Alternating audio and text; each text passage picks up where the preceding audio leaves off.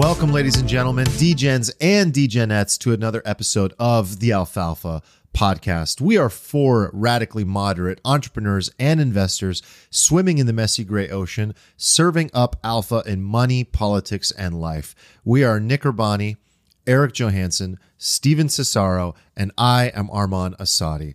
All links at alfalfapod.com. Make sure to hit subscribe wherever you are listening or watching on YouTube, and follow us on the socials. And most importantly, hop in our Discord to join the community for the after party and more alfalfa. Welcome to the Alfalfa Podcast. Holy shit, what a year. We're going to be reviewing the year. We're going to be talking about next year, and we're excited. I'm drinking bourbon.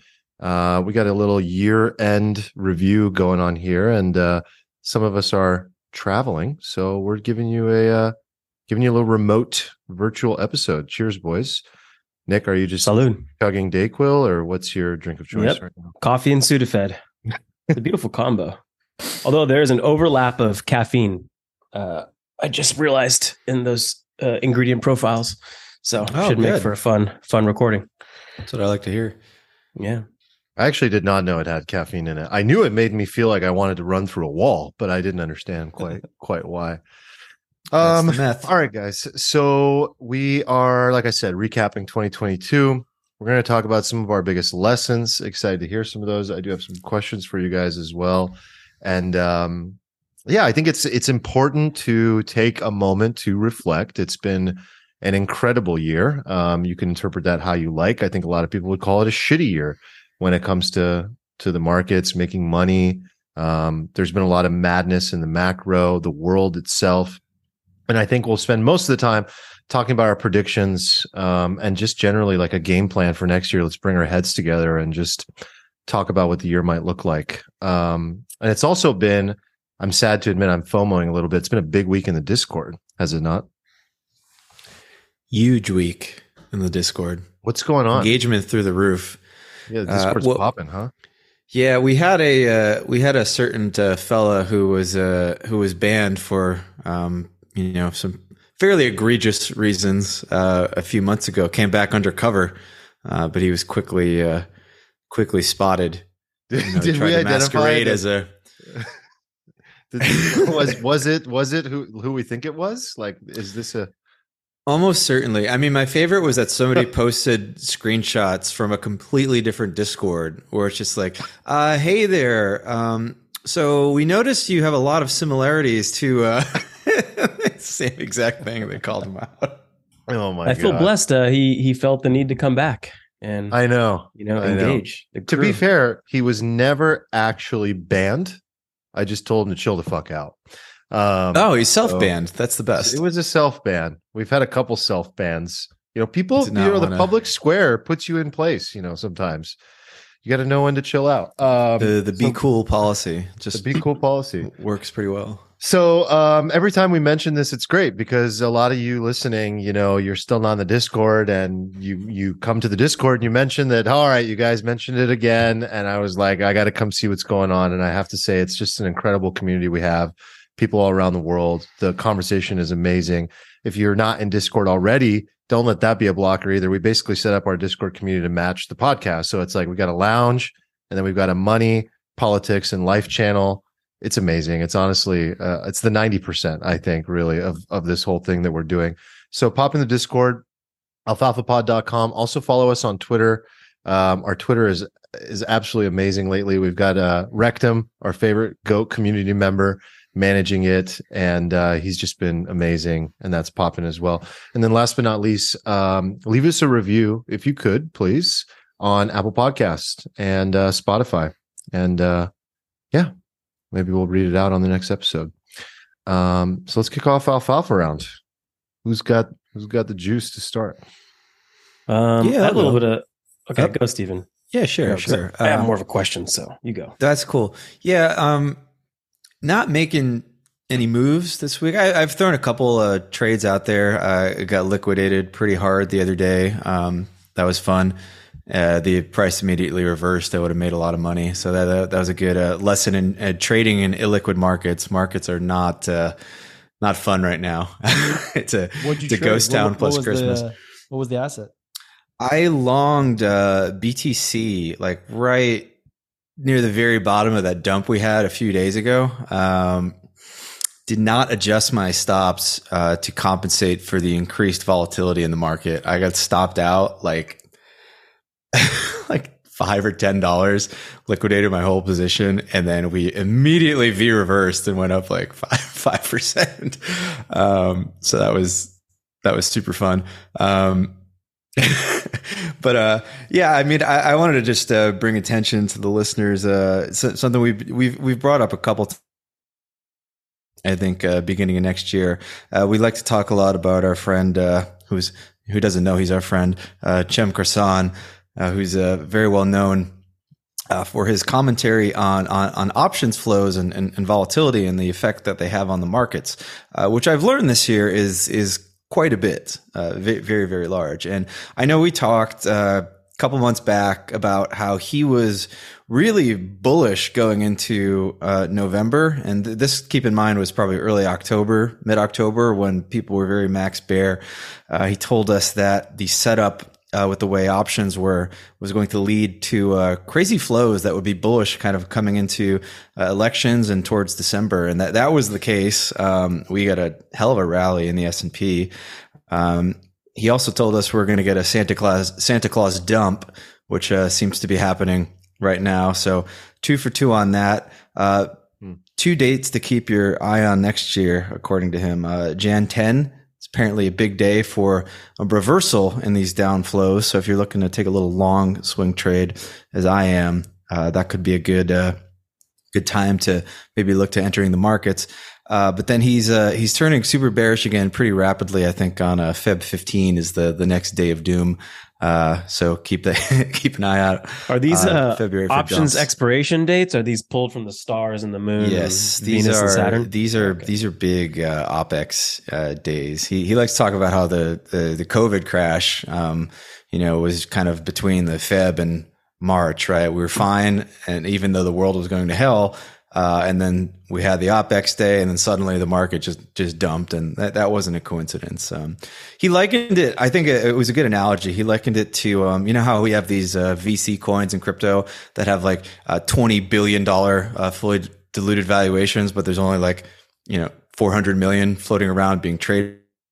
Similar thing with the stock market. You've got this massive like market cap in the stock market, but it's actually only a tiny amount of flows on a relative basis, kind of going in and out. And it can cause like crazy moves in what seems to be like an otherwise massive market. So definitely something I've incorporated into my trading strategies a lot this year.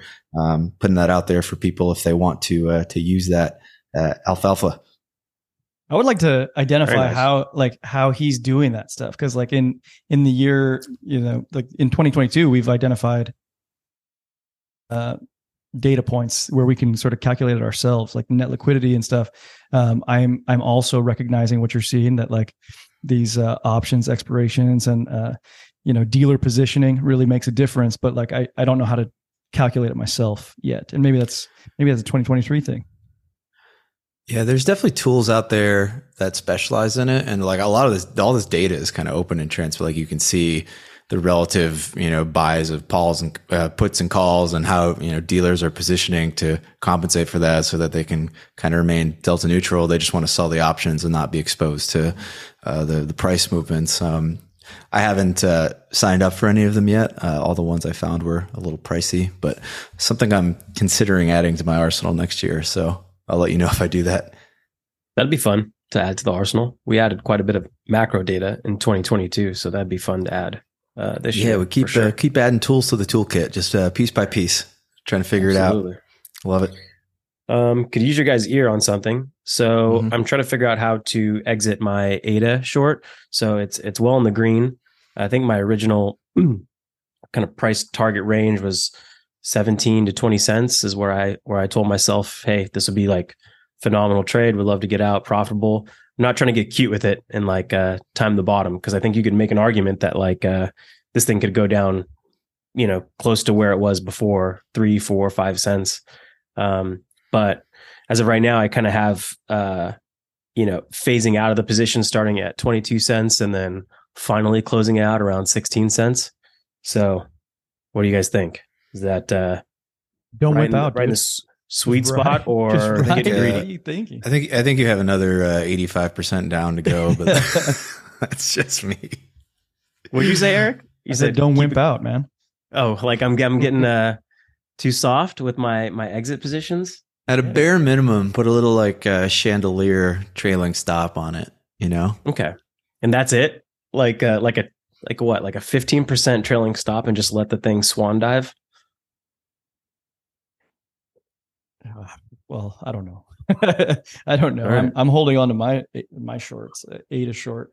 I was just like, I opened my trading platform to see like option expiration dates, and January 10th doesn't even line up with anything. So I don't know why he's like pushing for that. It's a Tuesday. So I don't know why he's like focused on January 10th. January 6th is the Friday expiration. But I know he mentioned January 10th for some reason. It could be the people refilling post OPEX, kind of sizing up positions again, potentially. I don't know. Yeah. Speaking of shorts, I found a new shit coin this week to short, and that was DYDX. And what a shitty coin. Great candidate. I mean, I about it last 2 weeks ago, 3 weeks ago. I love the platform. I think the tokenomics suck, and I think it's hugely inflationary. And there's a big like supply unlock coming next week. I know we month. talked about this during the episode, but there's that much of a mutual exclusivity between the token and the platform. Yeah, I think you find that in a lot of these like protocols. Yeah, Uniswap token, like Uniswap. Yeah, great app. It's just all about how they set up the tokenomics and the utility of the token itself, whether it's more governance or not. Yeah, and maybe maybe June 10th, it gets a nice little pump, and you get an opportunity to short it at a better price, because it's down. It's down another 40% this week. So I don't know that I want to short now, but it's shitty coin. All right. I like it. I'll go, and then hopefully the Techno King actually comes back and we can kick off this year review. So if you're not watching YouTube, Steven is completely frozen. So actually, speaking of watching the YouTube, you should go look at the video right now, because I'm going to give you my alfalfa in visual form. I've got some booze alfalfa, guys. So Kirkland Signature Bottled and Bond Kentucky Straight Bourbon Whiskey. So usually, when they private label stuff, they white label stuff, they don't tell you really what it is. They tell you on this one. This is Barton 1792, but it's the Bottled and Bond edition. Dude, this stuff is good. It's 100 proof. They also have a small batch by the same distillery, Barton, and that's great too. You spend a little more money, you get one of these, and I mean, dude, you're getting like a liter of this. I don't know the price because I'm visiting family right now. I didn't purchase this. I just poured half a glass for myself to record. It is very good stuff. I'm sure it's probably half the price of whatever people normally get, for the same level. Kirkland always delivers, man. Kirkland is the shit. Dude, what's that tequila? It's like the Añejo Kirkland. Yeah, the Kirkland Añejo tequila is like fucking good. People love that maybe? stuff. I remember when it first came out, it was like $17.99, $16.99. It's and they kept adding a dollar. I think it's like $30 now. Dude, still good though. People just go and like buy cases of that. It's Dude, Kirkland Signature K-Sig is the alfalfa all around. I mean, like Eric knows, I love them for my golf balls.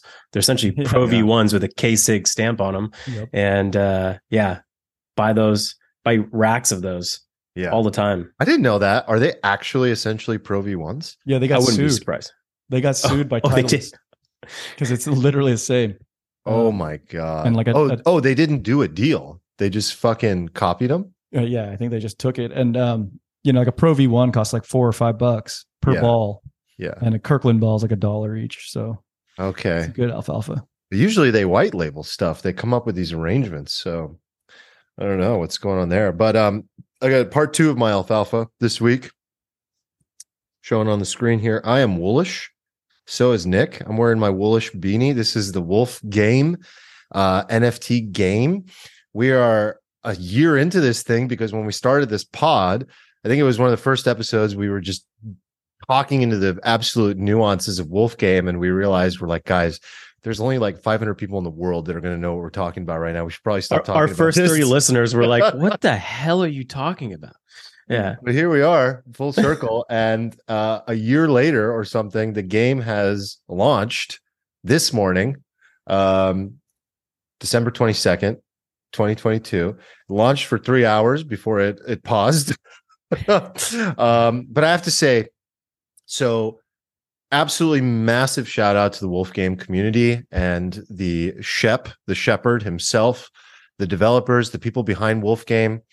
My alfalfa for Wolf Game is this. Wolf Game is so brilliant in its execution in everything that they've done across the entire length of time that we've been watching the evolution of this platform. They approached it like true entrepreneurs. They came out with an MVP of a game, monitored the response, developed a relationship with a community, listened to that community, and have spent the last however many months. First of all, they got proof of concept. They delivered that MVP. The reaction was through the roof. It became one of the top NFTs in the marketplace, and this was at the peak of the bull market. So there was an absolute frenzy. The primary there's different tokens in the game, but the primary currency of the game, wool, hit like 25 or 30 cents at its peak. And they've taken the time since then to go back to the drawing board and back to the development cycle and put a full game together. So it's been a long journey to get to this point. And if you ever spend any time in the Discord is incredible. Not as good as the Alfalfa Discord, but it's pretty damn good. And I'm just really proud of like what I'm very not so much proud, but I admire what these people have accomplished, because I think that they now have an opportunity in the depths of a bear market to create something really special. TBD if they will. I'm hopeful. I'm cautiously optimistic. And yeah, I mean, I've had various assets that I've bought and sold throughout this last year. I'm selling some now. I'm buying some now. I'm not, by the way, I'm not a gamer, so I will probably not be playing this game. I think Eric is. Nick probably will too. I played this morning. I played this morning. As of right, I think you said cautiously optimistic. I'd emphasize cautious, because as of this exact moment, the game is shut down. They paused it because there was some flaw or error. Yeah, 3 hours it was live, and then it just paused. Yeah, so I played this morning. Early this morning, I got my lands set up and had my sheep out there gathering resources. So we're already starting to plot. Sort of some of our friends and Discord members are plotting our moves.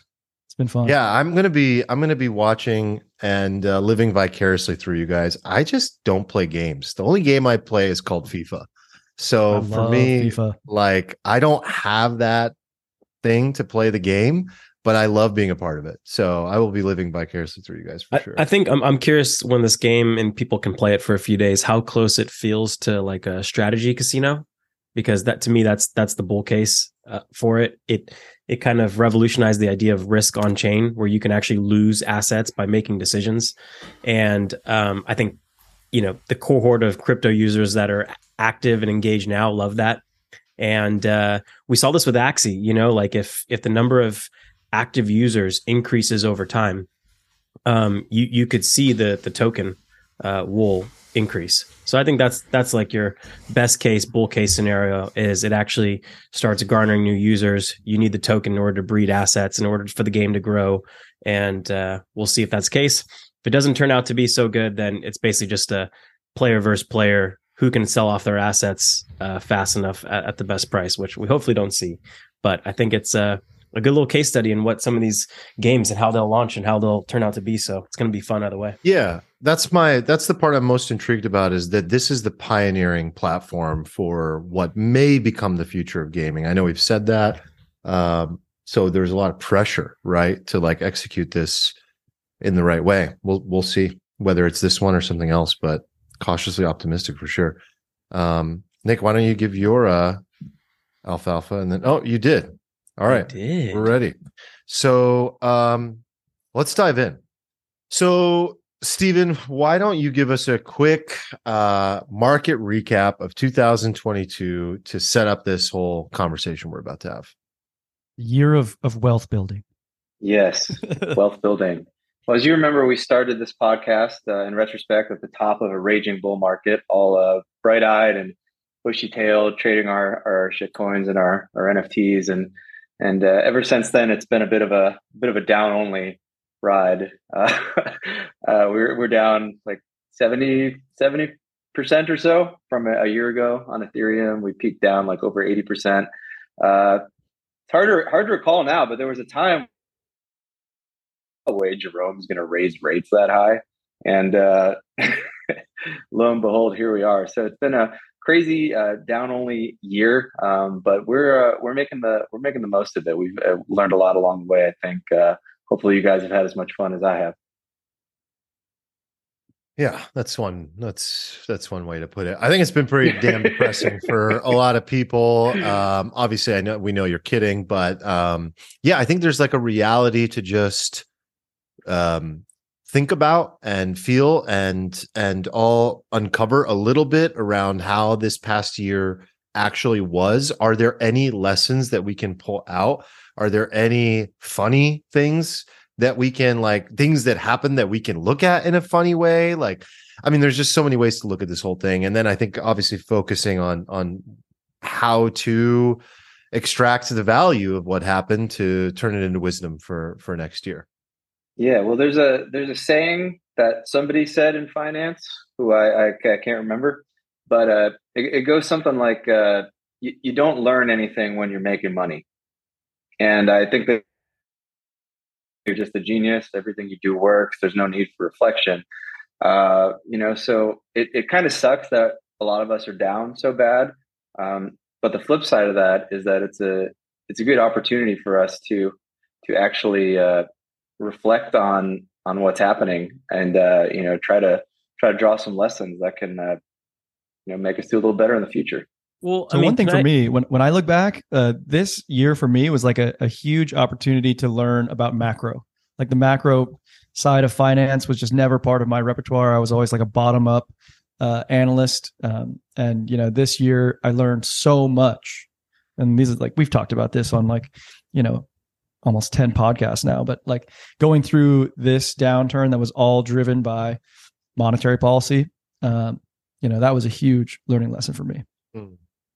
And I want to make sure to give us a little bit of credit, in terms of the groupthink between the four of us. Cause I believe in, Stephen, you had particular credit at the end of 2021, calling the year of 2022 going to be horrible for crypto. Predicted doom. That was your prediction into 2022.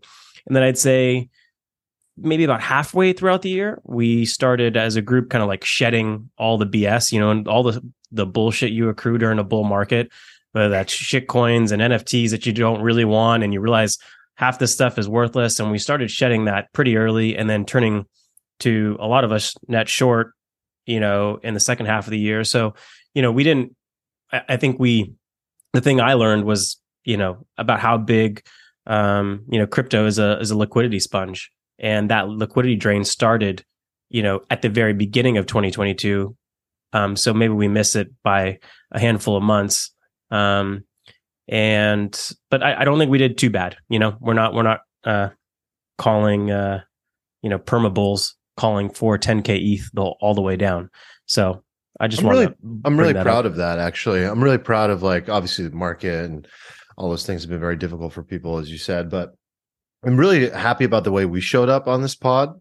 The nuanced discussions that we had, our ability to stay pretty objective most times, our ability to not let our own bag bias dictate the discussions, our ability to actually look at things for what they are and ultimately play this game beyond even just crypto and say, where is the alfalfa in the entire sector of money and wealth creation? And that takes a lot. That takes a lot of wisdom. That takes a lot of emotional intelligence, actually, to really step into conversations and go, maybe we need to do an episode on real estate. Maybe we need to do an episode on macro. Maybe we need to look at the reality of this proof of stake system and like actually address some real existential threats and look at how this might affect the allocation that one might hold for the long run. I mean, so many really good moments and conversations. And of course, many mistakes that accompany those conversations. I mean, I made plenty of mistakes. For me, what this past year represented was the first year in which I realized, for the most part, that I could no longer be a passive hodler investor who's buying VTSAX and VTI Vanguard index funds as a large percentage of my portfolio, and then some crypto, and just say, oh, all you got to do is buy Bitcoin and ETH and some stocks and some index funds and some real estate, and you're good to go. I mean, this was the first year that all sort of shattered, because my paradigm shifted. The paradigm shifted. The entire paradigm of money has shifted for the first time. And now we're talking about, from last Money episode, that we're potentially sitting on a fucking roller coaster ride for the next decade. That's uncomfortable. That's difficult for many folks. And for us to be able to stay educated and on top of that is going to be very challenging. And again, I'm grateful for the podcast, for the friendship, for that, because we'll get to continue to do what we've been doing, which is to bring our minds together, to bring our wisdom together, to bring the knowledge together, to say, like, let's make sense of all of this. But yeah, this is what this year represented for me, is like every book I've ever read about money is sort of obsolete. Like The Simple Path to Wealth, even The Psychology of Money, shout out to Morgan. Love the guy, love his work. Don't think that strategy is going to work going forward. I think that you're going to have to be more active than you would like to be. I wouldn't say you need to become a fucking, trader. You don't need to become a professional, but you are going to need to level up with things like this to make sure you don't get fucking absolutely mutilated along the way. Well said. I mean, I guess I'll talk first about some of the dumb crap that I did, because I think there's some useful lessons in that. I mean, this is my third bull market, so I've got a few battle scars already, and a lot of those served me very, very well. I left this market with a lot more money than I started it with, which was, a lot better than some past experiences. But one thing I did that was bad was I still, in spite of like the kind of skepticism and cynicism that like past bull runs sort of instilled in me, I still got caught up in a lot of hype and a lot of euphoria. And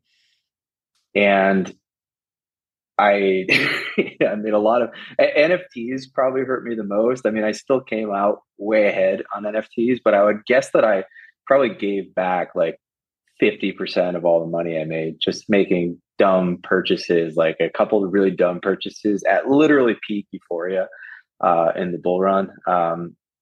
I got caught up a little bit in some of the DeFi shenanigans, in spite of being in it so long. And I think a lot of that was just like getting in a habit loop. You get in a farm, you print money, you get in a farm, you print money, you get in a farm, you print money, everything's good. And then it takes a while for you to realize that like the music's kind of stopped and it's different now. And like, oh crap, you get rugged.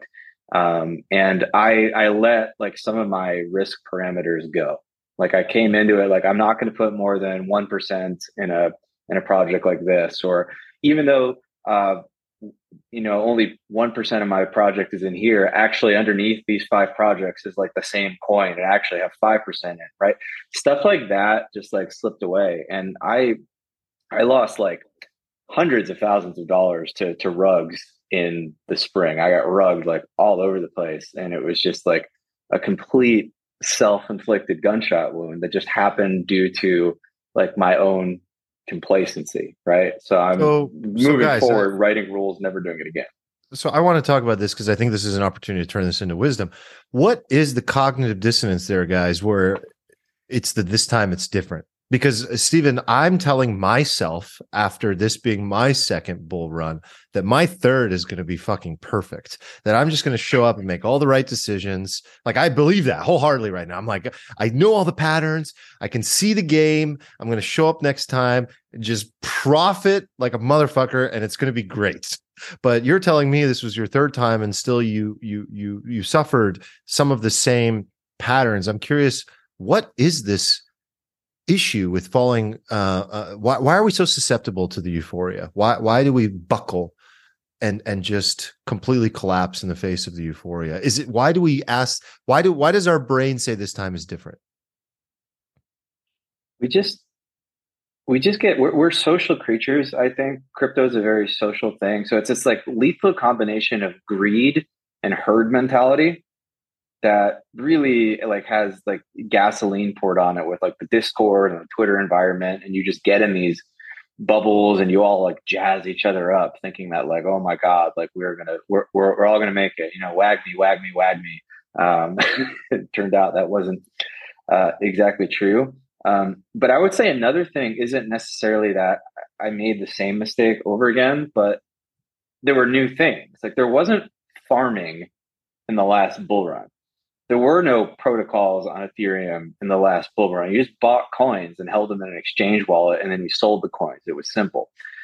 So the level of complexity in this bull run, if you think about it, like we went from just buying and selling exchanges on Cryptopia, buying and selling coins on like, you know, these crappy exchanges to like having DeFi and NFTs and as if the NFTs weren't like complicated enough, we made games out of them. And then the games became these elaborate DeFi Ponzi casinos that obfuscated all this stuff. So like there wasn't really a framework to take into this, like unless you were like a really super smart, savvy veteran person from TradFi, right? And then maybe some of these elements of risk management, you spot some of the similarities, but like most people in crypto aren't like that. Most people are just young and like just kind of winging it. It's very Wild West. And so a lot of these mistakes, even though they were new to crypto, were actually sort of mistakes humans have made in the past elsewhere, but we're just kind of all making them, you know, for the first time in crypto.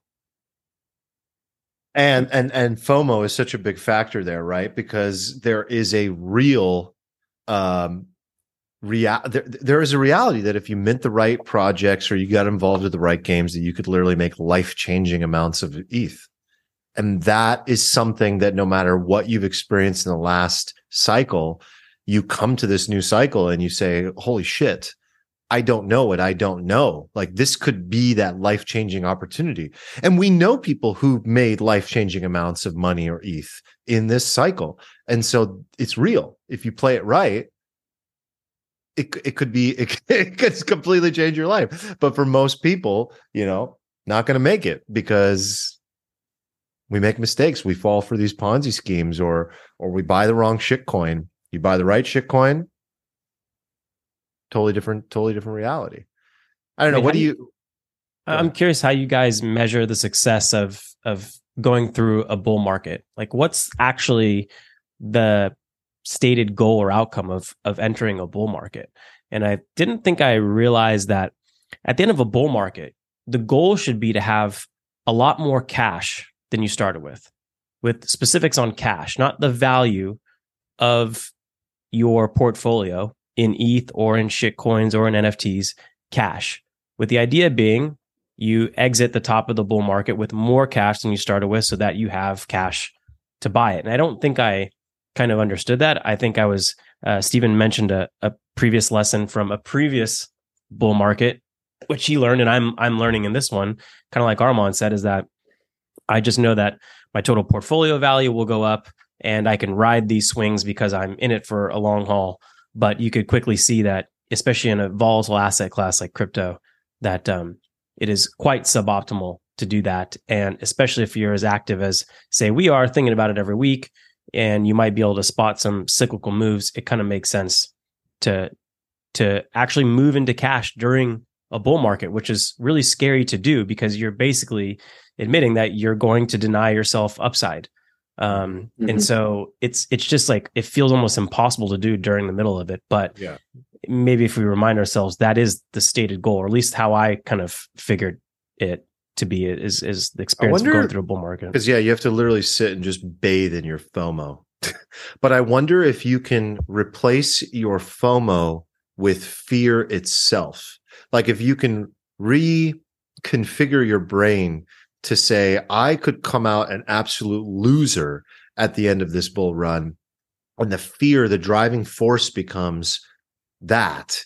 And I must capitalize and move into cash as quickly as possible to actually reward myself for these efforts. If you can make that more powerful than the fear of missing out, the fear of losing should be more powerful than the fear of missing out. Well, and that's the cognitive dissonance occurring. Yeah. And to build on what you're saying, I think the big mistake people make in crypto is that they think too much about how much they could lose. Crypto is really about just completely optimizing for the downside, and then the upside sort of takes care of itself. You just sort of survive, right? But people don't think of it like that. They're like, oh, is this going to do a 50x? When in reality, they should be like, is this going to do negative 99% with some probability over the next 6 months? But people don't really think that. They're just like, as you said, they fear about missing the gains. And in that fear, in that FOMO, you buy the top, you hold too long, you don't take profits, and you're screwed. And for some perspective, I think last bull run, I think I put like $40,000-ish into it. I got up to a peak paper portfolio value of like $4 million at one point. It was insane. Like I was just trading all the shit coins. I thought I was like the biggest genius on earth. I round tripped it like all the way back like to like below 100K. Like I ended up, but like barely a 2x. And it felt like I just lost everything and completely wasted my entire life. And I was like super depressed. And I was just like, never again. Like I'm going to sell. And I'm glad I learned that lesson. But as we said, now I'm learning other ones. Yeah. Can I share my last kind of like reflection thing I had written down, which was to kind of put this different label of a persona on instead of a investor, to be a risk manager. And I think you mentioned it, Stephen, like that, crypto is one of the fastest racehorses out there. Like when liquidity is rising, it is one of the things that will grow the fastest, and the upside can take care of itself if you're in the right part of the monetary cycle. And so at that point, it's better to have to like look at yourself as a risk manager than an investor, meaning not trying to gobble up as much of the gains, but to preserve those gains as they come. And I kind of wish I would have had that hat on, in 2021 and 2022, looking back. So as I'm listening to you guys, I'm like hearing it, and I'm thinking back, I'm thinking, putting myself in my own shoes from this past year. And it's not that easy, even for professionals, because like we have outside pressures too. Like if we're not getting all the gains that the market's getting, then clients are up our ass being like, well, what are you doing, dude? Why am I paying you? So there's additional pressure. So that adds to the FOMO. I think like, I agree with you guys that you gotta take risk off the table at some point. I think where my head goes with that, it's like going from like holding crypto that's zooming and then going straight to cash is kind of like having the race car full throttle and then going like slamming on the brakes. And that's like kind of hard to do. I think there's like a way to let your foot off the gas, which would be like selling covered calls, buying puts along the way, like sort of managing it that way, instead of just being like, oh, at this arbitrary time, I'm going to just now be in cash because I feel like I should be, Right. No, here's another thing to consider too, that like I learned to an extent this year, and that some people really learned. It's that going into cash isn't enough. Like, what is your cash? Where is your cash? Right?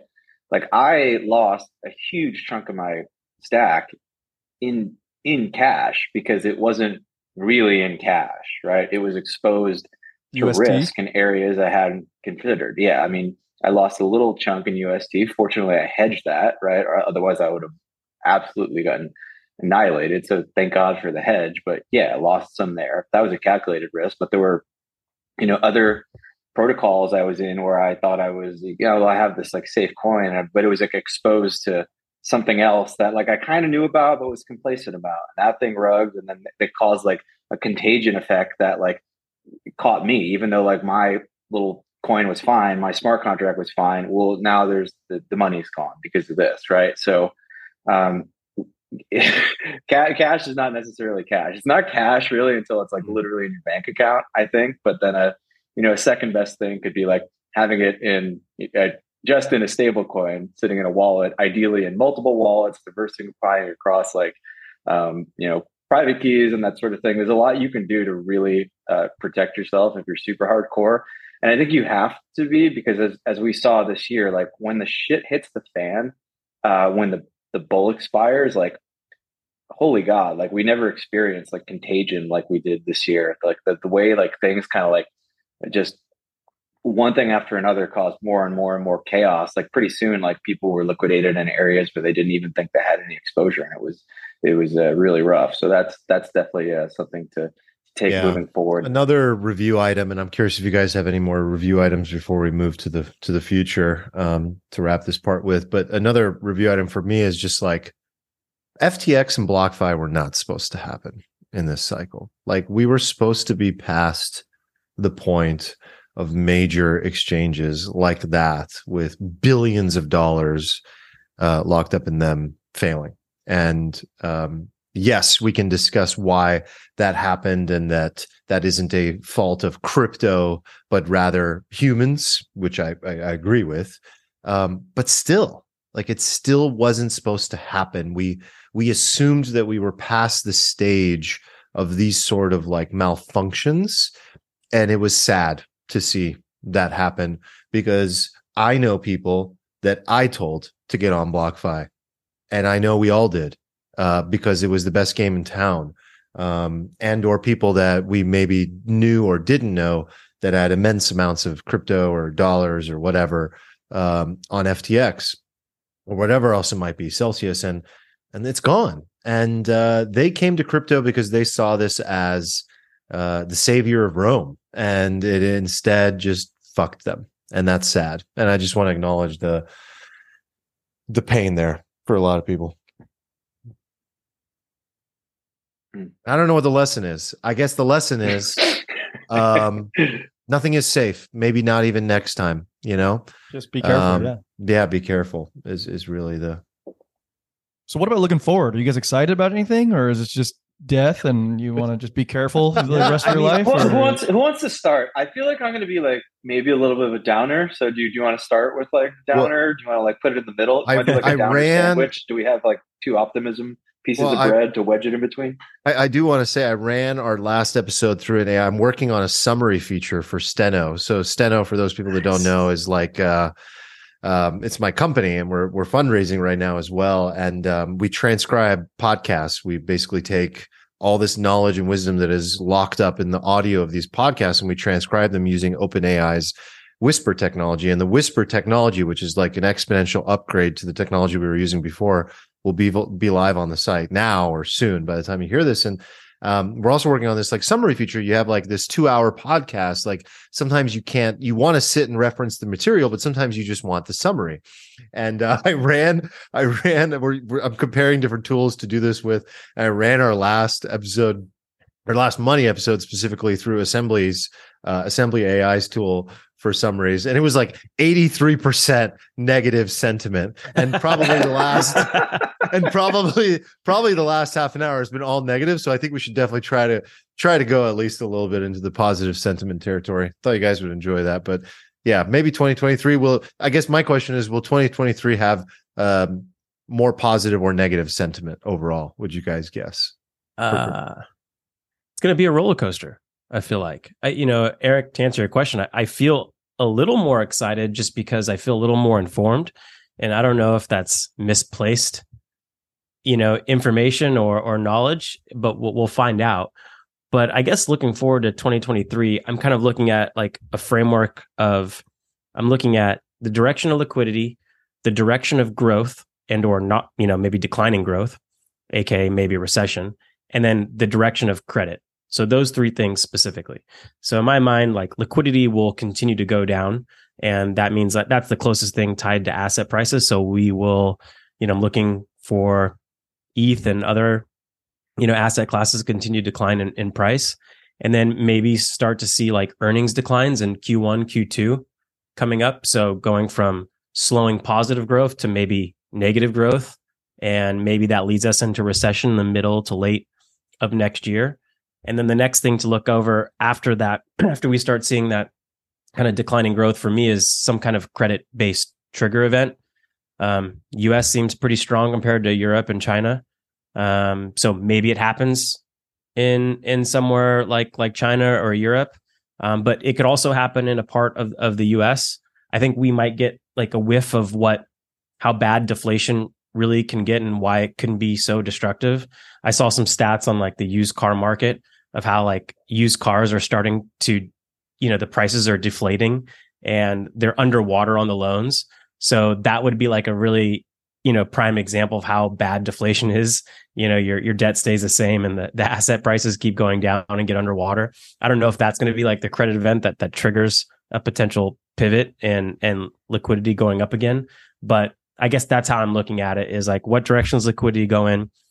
Then, is growth going to start to decline? And will that trigger a credit event, which then leads you back to the liquidity part? Is that going to keep going down or go up because there's a liquidity trigger? So not like hard predictions either way, but just kind of like maybe a framework to kind of events and phases to look out for is kind of how I'm looking at it.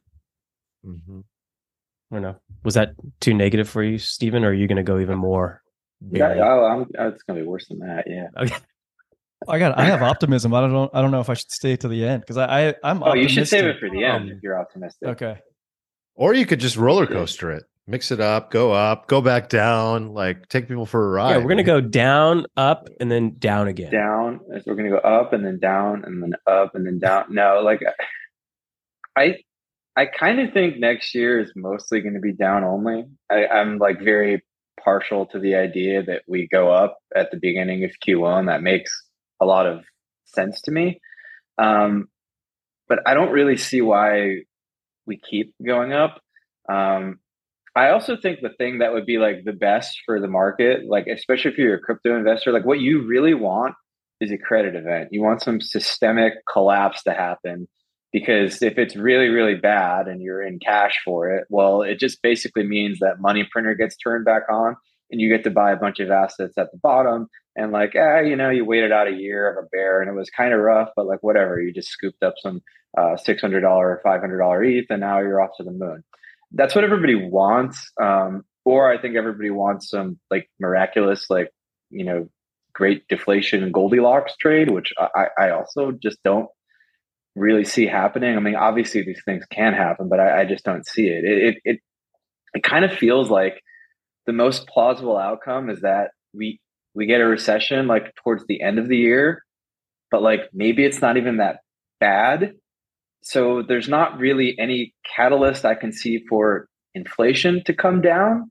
And because there's not really a catalyst for inflation to come down, there's no reason for the Fed to really lower rates or stop QT. And like we're trading liquidity right now. Like as much as we want to talk about all these magic ETH tokenomics, and they are true on a relative basis, like on a relative basis, if crypto is going down, it doesn't matter. And if crypto is just a liquidity trade, then in that type of environment, we just kind of go down only. So I could see like maybe some events here and there, but mostly like a year of just bleed, I think. And that would probably be the most painful thing to everybody, because what's most painful is just having to wait. We're like a very impatient culture now. Like the idea that we have to wait for I've noticed this with investing lately, is everybody's sense of time is so warped.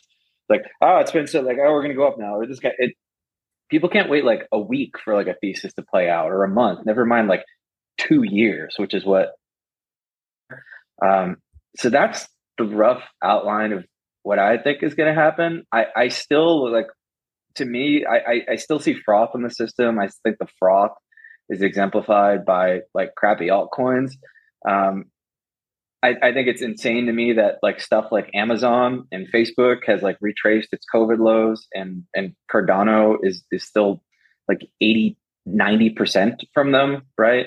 I really think that we lose like another 80% or so from here on like the total three, basically all the altcoins besides Bitcoin and ETH. Like I kind of think that's like my base case. Basically like a bleed off until late summer. Like I could make an argument for crypto and maybe like front running the bottom of a recession by a couple months or something. So that makes sense to me. But like I just see confluence with like 11.5K Bitcoin, like $600 ETH. This is like an unpopular view, but I just really think ETH is going to collapse a bit versus Bitcoin, in spite of what we all want it to do. It just doesn't look good. So I think you get 80% down in alts. I think you get $600 ETH, sub $600 ETH, and I think you get like 11-ish thousand BTC summer. And then maybe then like 6 months of boredom after that still. And then I'm hoping that early 2024, mid 2024, we can kind of resume up only. But that's kind of my rough outline of how I'm looking at everything. Maybe you want to pick me up there, Eric. Yeah, I just made everybody sad. Eric, let's hear it. Okay, so when I said that I'm optimistic, I use that term intentionally because it's independent of being bullish, right? I'm optimistic. I'm seeing development. I'm seeing continued human innovation globally. I'm seeing like the United States continue to outperform. These are things that I'm optimistic about. And, if you look back at history, over 100+ years, you'll see periods where you don't necessarily want to own assets, but like that chart looks up only over a long period of time. And I'm maintaining that optimism. I think so I lived in San Francisco for 10 years previous to this, and I wasn't even as dialed in to sort of like what I consider to be like the future, or like understanding what the future looks like, as I am right now. And it's largely due to this mind share we have here, including the Discord, crypto, Twitter, etc. So I maintain this optimism. I think I can turn off the bullishness clearly. Like we did a good job of hedging that on the downside throughout this last year. I'm envisioning 2023 for me as like a year where I will look to accumulate a lot of ETH. Like I sold a lot in 2022. I will look to get back in 2023, timing it properly. I'm hopeful that it goes down to 600, like Steven's saying, because then I'll just shove all the way in. And then like that to me seems optimistic, because I've identified that this is something that I want to own. Yeah. That goes toward part of my, like, it's not so much a prediction, but a desire. I'm looking to make as much money as possible in 2023. And the reason for that is that I want to shove. And you can't do that without more disposable income. And, fortunately and unfortunately, like, grateful for the lifestyle I live. I live a very ridiculous lifestyle in San Diego, and spend way too much money on too many things that should not cost that much money. Being in you're California. ridiculous. Yeah, it is ridiculous. Like the overhead is actually ridiculous. Shocking, really. And yet I also want this like goal of more overhead, like life staff in every area, which is just more overhead. But that said, that causes me to need to generate more and more personal income. And I want to shove more of that into things like ETH and BTC. For me, what this last year represented was the year of shock. And I think that, as Steven said, there are so many people that just want to see recovery and up only from here. They want to, okay, we bled enough, we suffered enough, like, let's just recover now and go back to the way things used to be. I think 2023 for me, and I look at things on a much longer time horizon than I think most of you do, than you guys do. And the way I see it is just like a couple years of boredom, just sideways, and yes, there will be plenty of things to do. during next year, and there will be opportunities for sure. But I just see a lot of boredom. I see a lot of sideways action, a lot of like oscillating in a very small window, somewhere between where we are now, the 1200 to the 800 region. For a while, I could see us going up to 1500, 2000. I could see us going down to 500. But to me, it's all still sideways in the grand scheme. And I think what that creates is the opportunity for creation itself, for building. And where I see the majority of people's focus and energy going is toward building and getting busy with building the future itself. So that's what I will be doing. I see a lot of opportunity in Web3. I see a lot of opportunity in AI. I see a lot of opportunity to stand out and innovate and magnetize capital toward your company, toward your skill set, toward your ability to solve problems and generate more revenue for yourself, whether that be in a job or in a company. I think this is the year to learn as well, whether you want to become a developer or you want to go into AI or you want to go into Web3 or whatever it might be, e-commerce, there's an incredible amount of opportunity. It's something akin to like what also COVID was. COVID started this, like in so many ways, started people's companies, right? Started people's dreams. Like they finally gave up the fake lives they were living and said, I'm not going to do that anymore. I know what my priorities are. I'm going to spend time doing what I actually love doing. And I see next year being something similar to that, where people are just like, what am I doing still? Like the inflation is through the roof in so many countries around the world, in particular in America, and even in America, and yet I'm in the safe boat. So what am I doing if the rest of the world is collapsing? And obviously we have listeners all around the world, so we know many of them will be suffering, and that's difficult. So I see people getting smart, and I see people building and preparing for a future of uncertainty. And I think the best way to do that is to put yourself in the right position to extract the maximum value. So I don't know what the market's going to do. I'm not a macro expert, but I know that my personal goal is to make sure that I'm in the right position for the next decade. I'm not talking about the next year. I'm talking about the next decade. Can I think about ETH in particular really quickly? Like in 2023, Discord user Rizzy has sort of pushed me to be more data driven and be more concrete in my forecast. So what I'm picturing now is like a return to the 4K level for ETH would signify that ETH is 50% larger than Visa. Visa does 150 times the dollar transaction value than ETH does. So I don't think ETH being 50% larger than Visa makes sense to me. Like I don't see 4,000, like a return to previous highs. That doesn't make sense to me. But ETH at its current state is valued at the same market cap as Charles Schwab.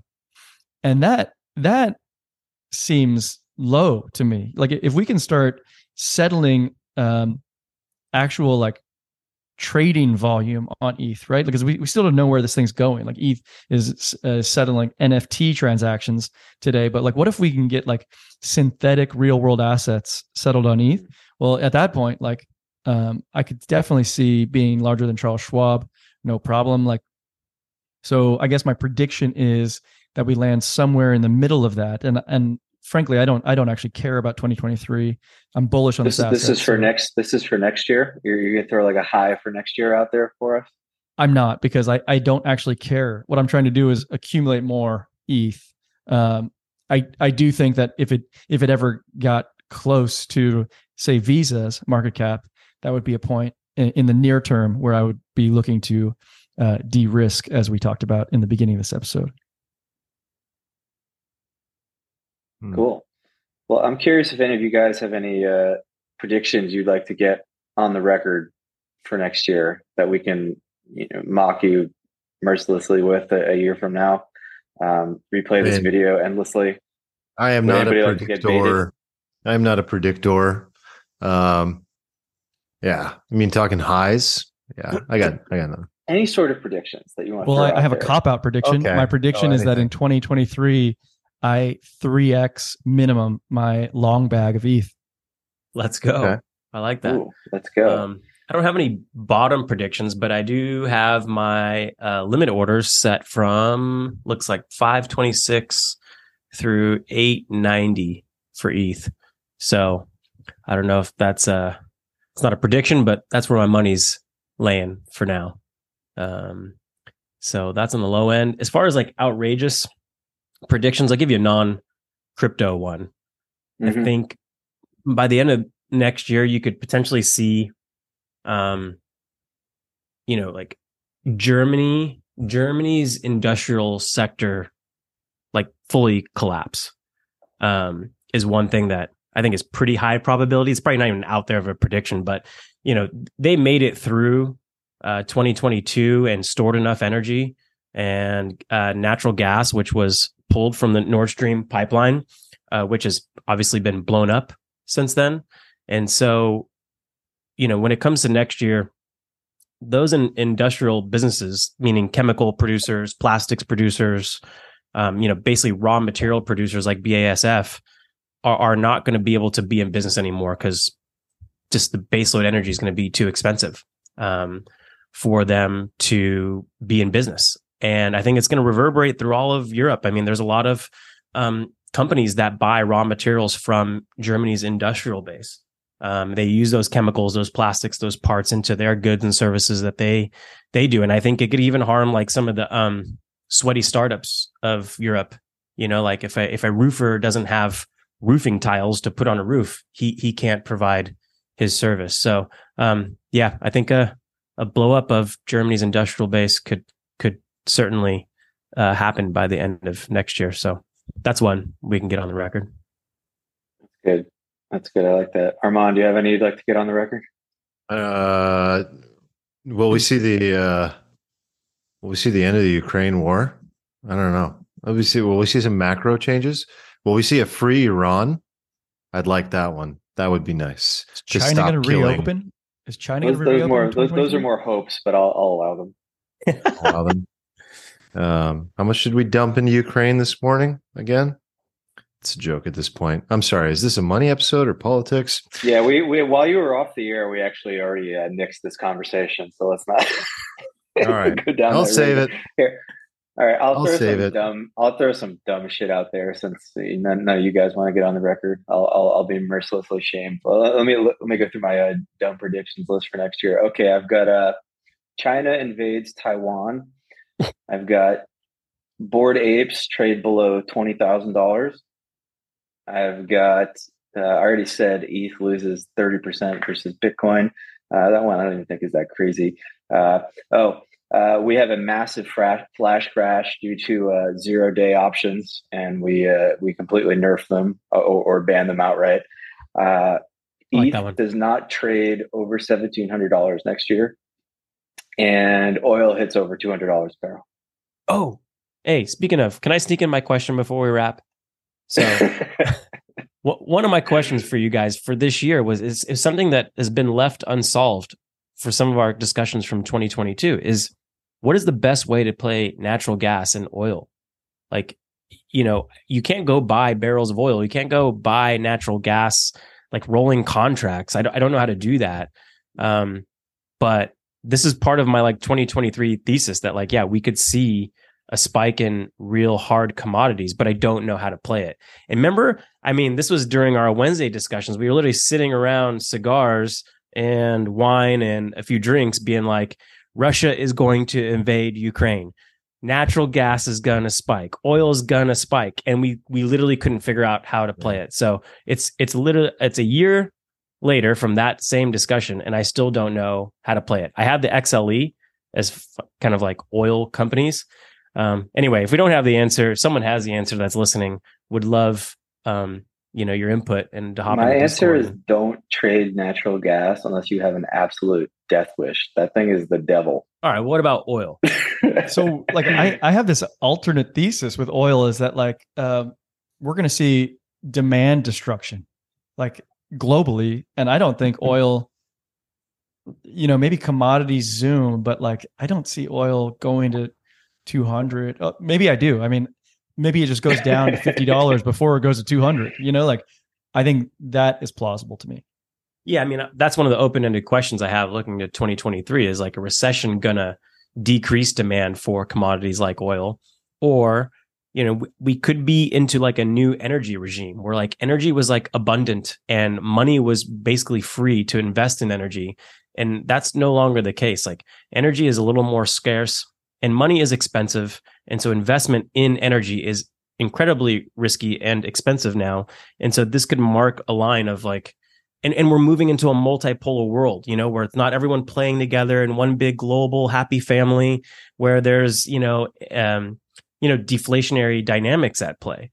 Now, no one, people don't play along with each other anymore, and they're going to hoard resources, and that's going to affect supply chains. And so I don't know. I don't know what, I don't know what moves the oil market up and down on a given day, but I do want to at least know how to play it so that if it does come up during 2023, you at least have. I mean, you can buy like longer. You can buy futures.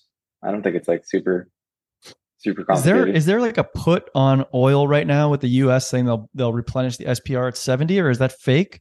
Like, because it's I mean, it seems to have worked so. Because I mean, it bottomed right at 70, 71. Well, I'm actually thinking back to our previous analyses of like the Ethereum Foundation dumping ETH, Elon dumping Tesla. Like if the US is drawing down their reserves at $80 a barrel, like do they know that they're going to pick it up back at like $30 or something? Like, yeah, I don't know. I don't know, but like that seemed like a good trade with Biden, covering the floor underneath you. I wish I took it at the time. I mean, I guess I can still buy some more. I've been meaning to buy a little bit of oil. 78 right now. It's not that far. Not that bad. Oh, I forgot one on here. Solana sub $3. Oh yeah, Coin Mamba vindicated. Wow. Would you buy? No. I would think about it. It would depend on the. Yeah, I'm short Sol. It's like it's the unimaginable. It's just the full negative 99%. Let's do it. Such a happy trade. The Sol brother is short Sol. Yeah, man. With the FTX. How does the Sol sister feel about that? Well, she's wrecked. So Sol wifey. The YouTube channel shut down. She wrecked. Well, Sol wifey learned a valuable lesson about shitcoins and a whole bunch of other stuff this bull market. Nobody ever referred to Solana as a shitcoin. Well, so not for a while. At least. Sol sister has become a bit of a Bitcoin maxi. I hadn't discussed that with you guys. This is how Bitcoin maxis are made. This is how they're made. Yes. Yeah. Yes. I like that. All right. When laser eyes. All right, save it for politics, guys. We got 2 more episodes to do. We love you, everybody. That's a wrap. See you in the Discord, alfalfapod.com. Merry Christmas, everybody. Merry Christmas. Happy New Year. Happy holidays. Happy Hanukkah. Are we doing Kwanzaa? I don't know. But have a great Everyone has weekend. Everyone has one friend that celebrates Kwanzaa, right? Happy Festivus. Go find one. Yes. Festivus. For the rest of us. For the rest of us. Thank you. Happy Yalda, longest night of the year, the winter solstice, the Persian celebration. That was last night. You celebrate that. Wow, that's dark. Oh, yeah. Like a true Persian, man. All right, guys. That's a wrap. Peace. Peace.